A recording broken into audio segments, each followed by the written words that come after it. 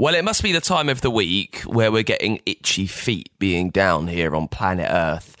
So here's an idea. Why don't we take a very quick trip, an adventure across the universe? Welcome to a brand new episode of the Fun Kids Science Weekly. My name is Dan. Every week we search out some science secrets lurking around the solar system, further through the galaxy, and then further still across the entire thing. And we've got a lot of space this week. We're chatting to an astronomy expert, Mark Thompson, who has spent years looking across the galaxy, and he talks about some of the most amazing things that he's found. We know the universe formed about 14 billion years ago in something called the Big Bang, and that caused the universe to start expanding.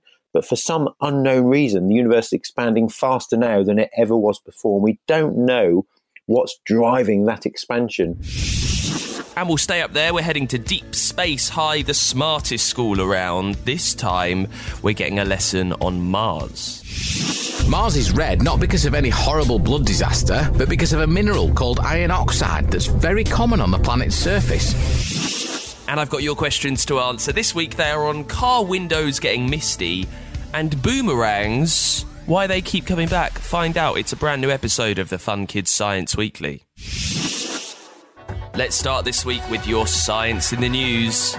Scientists are tracking two of the world's biggest icebergs as they drift across the sea. Now, they are as big as the entire city of London. One's even bigger.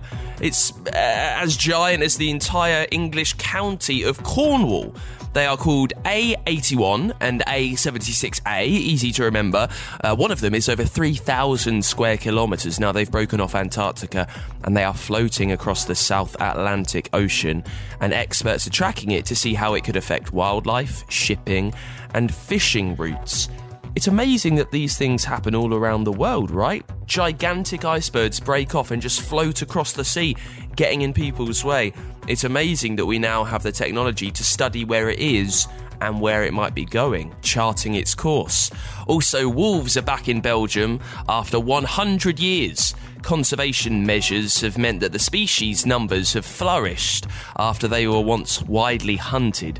There are now about 20 wolves back in the country, but it's not all good news as they eat sheep, and local farmers aren't happy about these threats to their animals. You can see both sides, can't you? We always want to boost numbers of creatures that humans have had a part in making them reduce, but it impacts other things in our ecosystem, what else is happening around the world. And experts are looking, back to the South Pole for this one, experts are looking for people to live and work in Antarctica. Their jobs will include counting the local penguins every day, sorting the post that arrives at the world's most southern post office. Now, there's no Wi-Fi or running water, but the job is very popular, even though it's more than 9,000 miles away from here in the UK. I'm not sure if I'd like to do that. I think it might be quite fun for a week or so, but then soon you're trapped in the South Pole sorting mail and counting the same penguins every day, and it is freezing. Let's spin the wheel then to get another episode from our A to Z of Engineering series.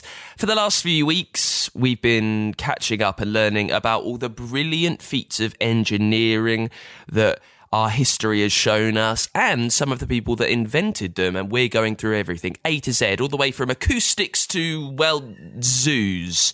For this, we need to step into Engineer Academy and meet our expert, Enguz, who will help us spin the wheel to find out what letter we're learning about this week.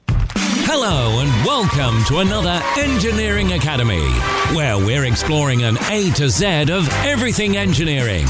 Let's spin the wheel and see where we're engineering today. Over to Enguz to spin the wheel. It's Z, and Z is for zoos. Thanks, Enguz. There are over 300 zoos across the UK. When you think of engineering, zoos aren't probably the first thing that come to mind, but they're definitely places where engineering is at the heart of a day out. Whilst architects design buildings, engineers help keep the animals' habitats just right to help keep them healthy. They are responsible for building and maintaining habitats for all the animals, from aviaries to zebras. As well as the animals, engineers also have to consider consider the welfare and safety of the zookeepers, and also the millions of visitors and their ability to see, learn and feel connected with all the animals. Engineers who work for zoos are called life support engineers and are trained in architectural, civil, chemical, biomedical, environmental and mechanical engineering. So to find out more, let's get the lowdown with Engers and the team at Chester Zoo. The first thing you see at a zoo is probably the ticket office and public areas where you can buy food, drink and gifts. These buildings are designed so they can safely accommodate everybody who visits and their different requirements, like children's buggies and wheelchair access. And with nearly 2 million visitors a year to Chester Zoo, a lot of thought goes into things like how people queue up, especially at busy times. Whilst we all want to be in the open air, we also want shelter when it's raining or very sunny. Walking round, it's obvious that different animals have different types of habitats, each designed to take into account each animal's needs and to keep them stimulated. To create the right habitats, engineers need to research not only where the animals live in the wild, but also their behaviour. Animals can spend a lot of time resting, so having a place where they feel comfortable is essential. How they feed is also important. In the wild, many animals forage for food. This keeps them occupied and provides mental stimulation. So how is the zoo habitat going to provide this stimulation? Well, hiding food around their enclosures and inside objects helps. Anteaters have long mouths and a long tongue which they use to eat ants from deep inside ants' nests. By putting their food in long, thin tubes in replica ants' nests, as well as providing stimulation, visitors can see how anteaters use their tongues to eat. And it's not just food that engineers need to take account of. Take the big cats. They need information such as how high they might jump, what's the perfect climate for them, and do they like other big cats, even their own family members. Once engineers have all the information, they can design a habitat that keeps the big cats safe, healthy and happy. What's within enclosures is also important. At Chester Zoo, carbon fibre sway poles encourage the Sumatran orangutans to climb. They look like bamboo and sway in a way that's similar to how they move in the natural habitat. They can even be moved around to keep things interesting. Temperature, lighting and humidity must also suit each animal and relate to their natural cycles. If an animal is adapted to a habitat that's hot during the day and cold at night, like deserts, the habitat must mirror this. Komodo dragons need lots of warmth, and greenhouse-style buildings with underfloor heating and water spray helps keep conditions just right. For safety reasons, with most animals, like elephants, monkeys and lions, you have to watch from outside the habitat. But there are times when we can step into a totally immersive experience, such as watching marine life through large glass windows or walking amongst the birds in aviaries.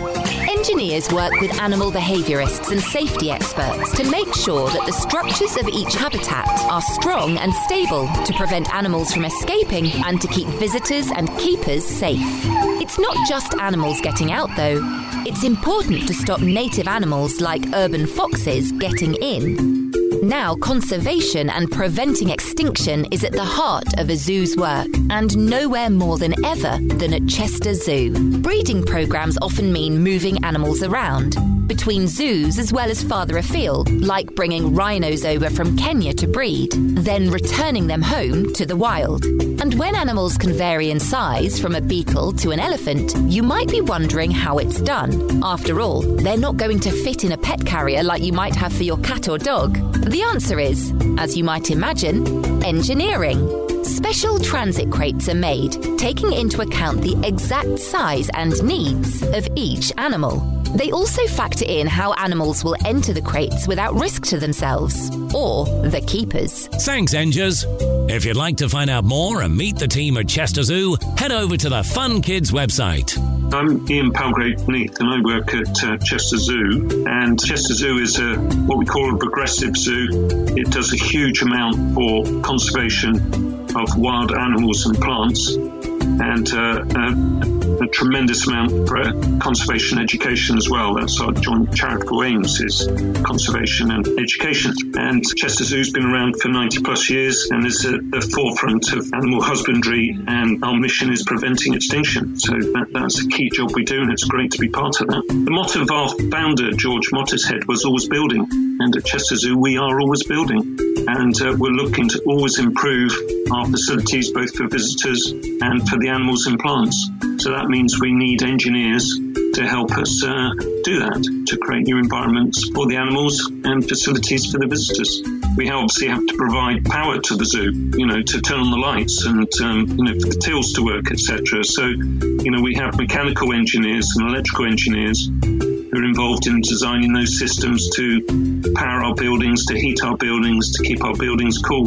So that's a particular expertise that we have in the zoo as well. We have a facilities team with about 25 people. They're fully trained in their specialisms and can be on call if any of those systems fail, or if we get the electricity gets turned off, or a boat ride doesn't work. Those people go out and immediately repair those so that we don't have an impact on the visitor experience, and we can keep the operations running. So in terms of my involvement at the zoo, I'm design team manager, and I have a team of architects who design a range of facilities, but we work with engineers from consultancies across the region who help us with the engineering side. So that would be structural engineers to design a frame for a building and the foundation it sits on, to lighting engineers to give us specialist lighting solutions, but also the mechanical and electrical again to help us design some very complex systems. Something that we're looking at very recently is bringing in alternative technologies that will help us provide additional power, such as solar panels, and using specialist technology to make us more efficient with our use of electricity and to take away our reliance on gas, which is a fossil fuel that we don't want to have to utilize in the future. We're looking to use green technologies to improve the performance of our buildings. The zoo was started out using a Victorian house, and it's grown through the acquisition of land around it. And the old stable block is something that was not used by the public previously. It was actually where our blacksmith and joiners used to work. They're now in this fantastic new facility, so we've been able to bring this historic building back into use and allow the public to enjoy its environment. So that is something that is just started construction. So I mentioned earlier about steelwork and foundations. Those have just recently gone in, and we're starting to put the walls on this building and the roof to create this fantastic facility that will open next spring. Last year, the zoo issued a conservation master plan with targets that take us to 2030, and sustainability is a key part of that. So we've made some commitments around reducing the amount of carbon that we produce, both in building things, but also in heating our buildings and general electricity use around the site. So we're looking to be more efficient in the systems we use to bring down the amount of electricity we use, but also I mentioned earlier putting solar panels on the roofs of our buildings. Another very exciting project we're doing, and will open in 2025, is Heart of Africa, where we're bringing a lot of African species together in one area of the zoo with a whole number of buildings to house those animals, but also a fantastic new restaurant for visitors. And we'd actually designed that about 3 years ago, but because of the pandemic, we haven't built it. So we've now taken the opportunity, having issued our conservation master plan, to look again at those buildings and make them greener. So as I say, a lot of them can have solar panels on the roof. We're building some of them out of timber instead of steel, because there's less carbon involved in timber frame as opposed to steel one. We're looking to also minimise waste, so that's both in the building, but also, with people who supply things to us using recycled materials, things like insulation using wool or plant-based materials rather than something that is manufactured and is man-made.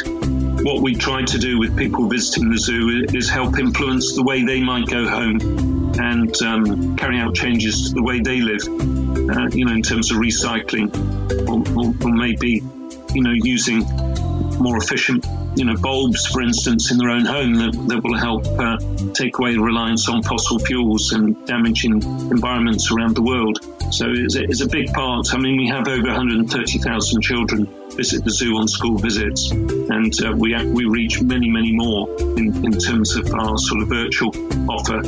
And that's a key message that we want people to take away, is the little things they can do in their lives that will help protect resources on this wonderful planet of ours. My favourite thing is being part of that mission of preventing extinction. And me and my team and the engineers all have a part to play in that. The keepers and the curators are dealing day to day with the actual animals and plants, but we provide the facilities, through our skills for them to be able to do their job.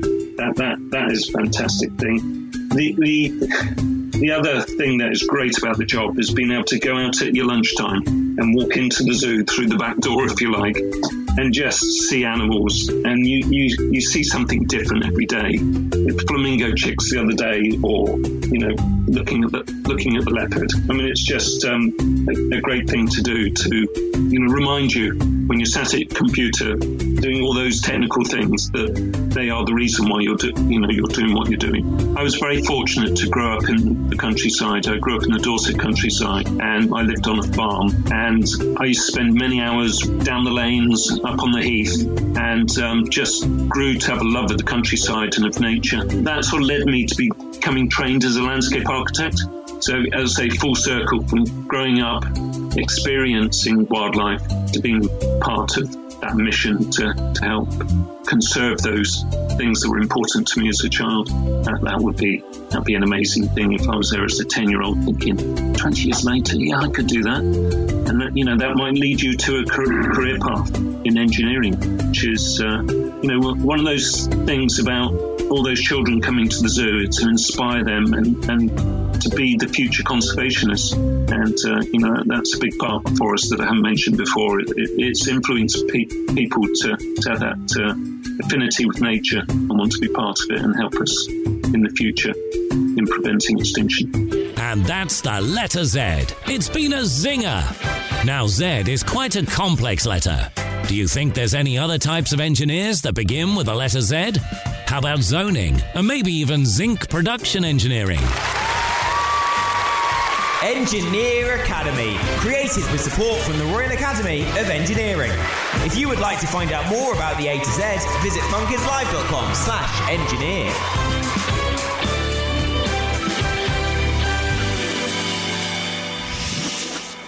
Let's get to your questions then. I love this part of the show. I hope you do too, where you send over your questions to me as a voice recording, voice note over at funkidslive.com. Head there, we've got a big button. You can press that on the Science Weekly page and then chat away. Let me know who you are, ask you a question. You can also record it on your phone through the free Fun Kids app. Then it will come through to me and I will do all the science digging. Let's see who's first this week. Hello, listeners of Fun Kids Science Weekly. I am Norman, and today I'm going to ask, why do car windows fog up? Thank you, Norman. Why do car windows fog up? It's all to do with condensation. Have you learnt about that at school yet? When air gets cold quite quickly, it condenses, it thickens up and turns to water vapour. Now, when you get into a cold air and you breathe out, you're exhaling warm air. That air then hits the cold air, normally around the windscreen that's been there frosting all night, and it cools down very quickly. And because of condensation, it turns all of that air around it into water vapour, which sticks to the car window, which is very cold. It's why you normally get a fogged up car window first thing in the morning. It's been sat outside all night, it's been getting chilly. When you go in, when you breathe out your warm air, you're making it very cold, which turns it into water vapour. It's all to do with condensation, Norman. Thank you for the question. Let's get another one on. Who's next? Hello, Dan. My name is Brandon. I am 7 years old. I live in Hong Kong. And my question is, why do boomerangs come back? Brandon, thank you for this. Boomerangs coming back is quite complicated science. It's something called aerodynamics, which makes sense because simply the fact that you can throw a boomerang very well and it will come back to you, I mean, that seems so amazing, it must be magic. So we know that there's complicated science going on. It's all to do because of how the boomerang is shaped. Think of it, you're throwing it forward, but it's also tilted at an angle. That means the top of the boomerang spins much quicker than the bottom. And a mixture of those two speeds, throwing it forward and the fact it's spinning, means that it curves through the air because of how the boomerang is shaped like that wing, and it makes it fly in a circle. It's quite complicated to get your head around, and it's even more complicated to actually do. You need to be a proper expert. You need to throw the boomerang with your arm about 20 degrees away from your head. That's really the only way you'll get the whip on it and the spin, which means it comes back to you. Thank you very much for the question, Brandon. If there is something you want answered on the Science Weekly next week, get to funkidslive.com, click the record button on the Science Weekly page. You can leave it there, or you can drop it as a voice note over on the free Fun Kids app. And remember, if you want even more of your questions answered, every month we do an entire episode just devoted to your questions. It's all I do. The only way that you can hear that is by subscribing to us on Fun Kids Podcasts Plus. You get loads more bonus episodes of all your favourite shows there, and that's how you get your questions answered. To get involved, you can get a free trial on Apple and at funkidslive.com. Now, for this week's Dangerous Dan, we're looking at one of the most stunning insects in the world, which is also one of the most deadly. You'll find the monarch butterfly in North America, where every year they travel 2,000 miles from the United States to Mexico so they can hibernate in the winter. They've got brilliant orange-red wings with white spots around the edge, and they're thought to be called monarch in honour of King William III of England. He was Prince of Orange too. Now, Orange was an old part of France that was also held by the Netherlands later on, and because the butterfly is an orange colour, it was named in his honour when it was discovered. And with most insects that are brightly coloured, it's a message to stay away. They are warning predators. I'm toxic, I'm poisonous, you won't like to eat me, so let's not waste all of our time, run along now. Now, the monarch butterfly eats a plant called milkweed, and it's that's toxic. So if something eats a monarch butterfly, they then eat that toxic. And it can make you sick, it can make you really ill, it can cause you huge problems with how your heart works. It's amazing that people, animals get sick from eating the butterfly because it has eaten a plant that is toxic.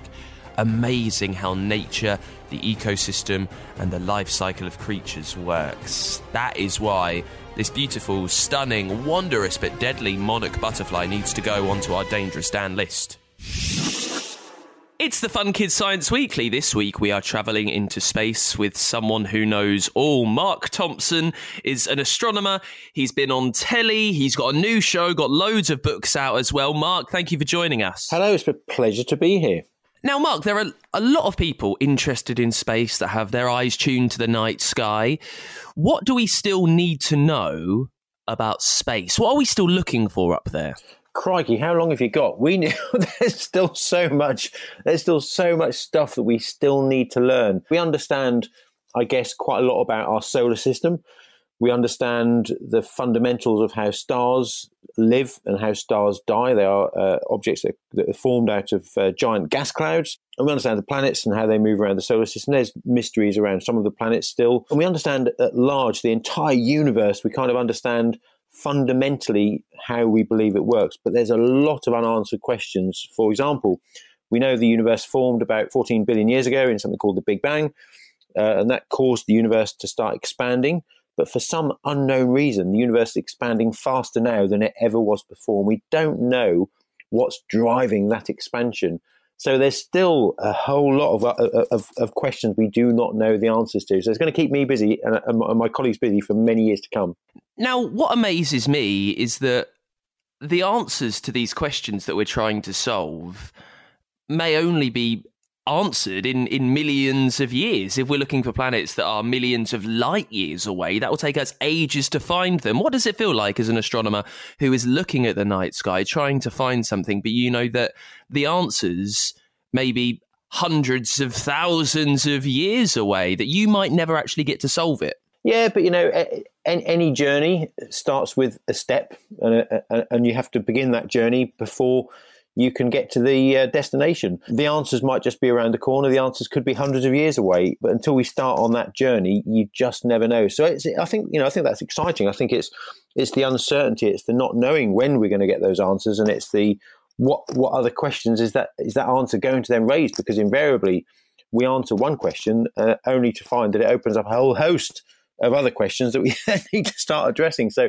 it's, I think most scientists accept that it's a never-ending job, but it's an exciting one. And like I say, every journey begins with that first initial step, which is asking the question. That's such an important part of the process. In your time of being an astronomer, what are some of the amazing answers that we've found, things that you've discovered about the universe that has just absolutely blown your mind? Do you know what? Some of it, it's a great question. Some of the sort of the scientific facts out there have been known for some time. And I've done a lot of work with kids and members of the public who don't have scientific backgrounds. And there's always facts that amaze people. And one of my favourite facts to share with people is that the universe formed, like I say, about 14 billion years ago. And when it did, it was full of hydrogen, mostly hydrogen, and a little bit of helium. Yet the universe that we see is full of oxygen, carbon, silicon, nitrogen, a whole host of different chemicals. And of course, if you think about all the elements inside your body that make up human beings, it's much more complex compounds like oxygen, like carbon, and all those elements that make up a human being. And those elements had to come from somewhere. Now, it turns out that the processes within our universe which formed those elements were processes inside the core of a star.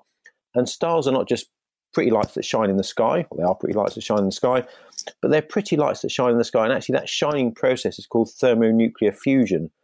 And what it does is it takes hydrogen and it converts it into helium, and it takes that helium and it converts it into other elements. And actually every atom inside your body has at some point been inside a star, and it's been created inside a star. So you can say, if you like, that you're made of stardust. It's amazing to always remember that, isn't it? Now, you're not just an expert on space, but you're also really interested in sleep, right? So I'm going to ask you a question that I get from a lot of listeners to the show, and it's the obvious one. Why do we need to sleep? What's happening every night when we start to feel tired? Why is our brain sending us these signals? What's the point? Do you know, there's a really simple answer there. We sleep to survive. And it is as simple as that. Now, I could talk about sleep for hours and hours and hours. But when you consider that every living organism on the planet exhibits some form of sleep, some form of generally daily process, where there's a period of time where they're a little bit more inactive. I've got my dog sat in front of me now, fast asleep. And every living organism over centuries, thousands of years, millions of years of evolution sleeps. So actually there must be some biological benefit to sleeping. And it turns out there's a whole host of things that go on inside your body when you sleep. For example, your body clears toxins from your brain as you sleep. So when you're sleeping, you're clearing out those toxins, you're flushing out those toxins in your brain, allowing your brain to stay healthy. But you're also formulating memories that you've experienced during the day. So you'll be better at memory retention if you sleep more. Kids, if they want to get better results at school, if they get a little bit more sleep, they'll be better at remembering stuff. So the process of sleeping is not just something that you just do for rest, although the body does rest, of course, and it regenerates in many ways. Lots of the processes in the body need that period of inactivity to rejuvenate themselves. But there's a whole host of other processes that support our physical well-being and our emotional well-being. If you went without sleep, you would increase your chances of cancer, diabetes, heart disease, dementia, the common cold. There's a whole host of physical and emotional things that if you don't get enough sleep, you start to suffer.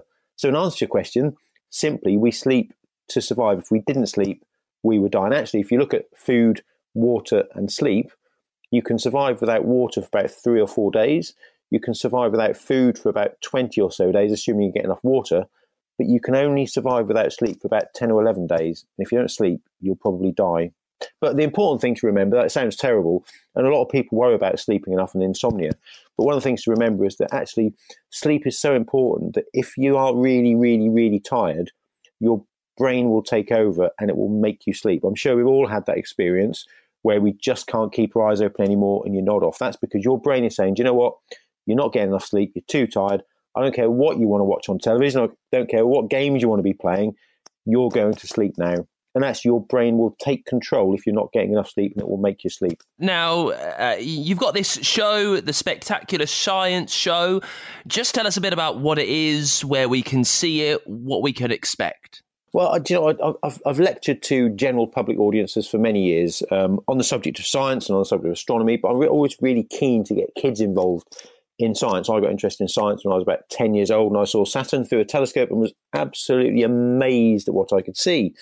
So I've been fascinated since I was a child, and I'm keen to get other kids interested in science, and they are the scientists of the future. So I've constructed this show called Spectacular Science Show, which is an hour-long experience. It's an hour long. It's an hour and 40 minutes long, with an interval of fun science experiments, and it's explosions, it's chemical reactions, all sorts of different science experiments. There's always something going on the stage, and it's just a way to just give kids, especially kids, it's a family show, but it gets kids just a moment where they might come out of that theatre with a whacking great smile on their face thinking, do you know what, I love science, I want to learn more. And if I can ignite a spark in children across the country, across the world, to get interested in science, then do you know what, maybe one of those will be the kid who develops a cure for cancer, or develops a cure for dementia, or, you know, if we can inspire the next generation, it's such an important part. So I'm taking the show on tour. Been on tour over the last few years. It started at the Edinburgh Fringe about 8 years ago, and I'm up and down the country, from Scotland down to Cornwall. So the show is on, I think there's about 30 theatres that I'm taking the show to. And if you head over to spectacularscienceshow.com, there's a section about the show dates, and you can see all the events listed on that page. So that's you. If you want to be that scientist of the future that makes some life-changing discovery, you can start with Mark's show, spectacularscienceshow.com. Mark Thompson, thank you for joining us. Been a pleasure as always. Thank you. Let's head up to Deep Space High then for another episode. It's our series where we're checking in with Professor Pulsar at the smartest school in the solar system. He knows everything about the universe around us. And this is a new series for Deep Space High. It's called Destination Mars. Professor Pulsar is kicking off a new class project. It's all about the red planet, one in the solar system that gets us Earthlings very excited. Deep Space High, Destination Mars. Jump into a wormhole and travel to Deep Space High, the school in space. But hurry, because lessons are about to begin.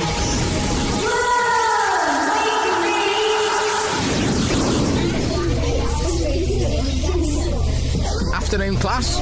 Okay, settle down. Now, the scientists on Earth are getting very excited about a certain planet in their solar system. Anyone know which one? Is it, Earth? After all, that is where they all live. Well, of course they're interested in Earth, Quark, but that's not the one I'm talking about. Although, the one I'm thinking about has got a lot in common with Earth, if that helps. Well, a lot of people on Earth are very interested in Mars. Is it Mars? That's right. So what do we know about Mars? Let's take a look. All right, what have you got? Stats. You've got your hand up first, as usual. Mars is the fourth planet from its sun and is the second smallest planet in the solar system. It's named after the Roman god of war, although I really don't know why. He wasn't planet-shaped. It's because of the planet's red glow, like the blood of war. Ew! Is the surface covered in blood? Of course not. Mars is red not because of any horrible blood disaster, but because of a mineral called iron oxide that's very common on the planet's surface. Let's zoom in and check out the terrain. Mars is a terrestrial planet. It's rocky with craters and mountains, not a gas giant like Jupiter, Saturn and... Sorry, sir. Thank you, Quark. Mars has a thin atmosphere, composed primarily of carbon dioxide. An interesting fact is that even though Earth is much bigger than Mars, they both have approximately the same amount of land mass.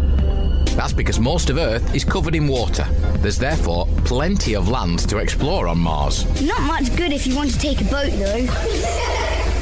Another interesting fact about Mars is that Martian gravity is only a third that of the Earth's. This means you could leap nearly 3 times higher on Mars. Quark, that isn't an excuse to start jumping around. Sorry, sir. I need the bathroom. All right, you're excused. Let's zoom in on some of the sites on Mars. That is the biggest biggest mountain I've ever seen. It's not a mountain, it's a volcano, and the tallest one we know of in the solar system. It's 21 kilometres high and 600 kilometres in diameter. Even though it's billions of years old, scientists think it could still be active. What next? What a horrible storm! Is it made of dust or sand? Both. Mars has the largest dust storms in the solar system. They can last for months and cover the entire planet. I don't think I'd fancy a summer holiday there. Or a winter one. Mars has seasons just like on Earth, but they're much longer because Mars is further away from the sun. How long is a year then? 687 days, getting on for double that on Earth.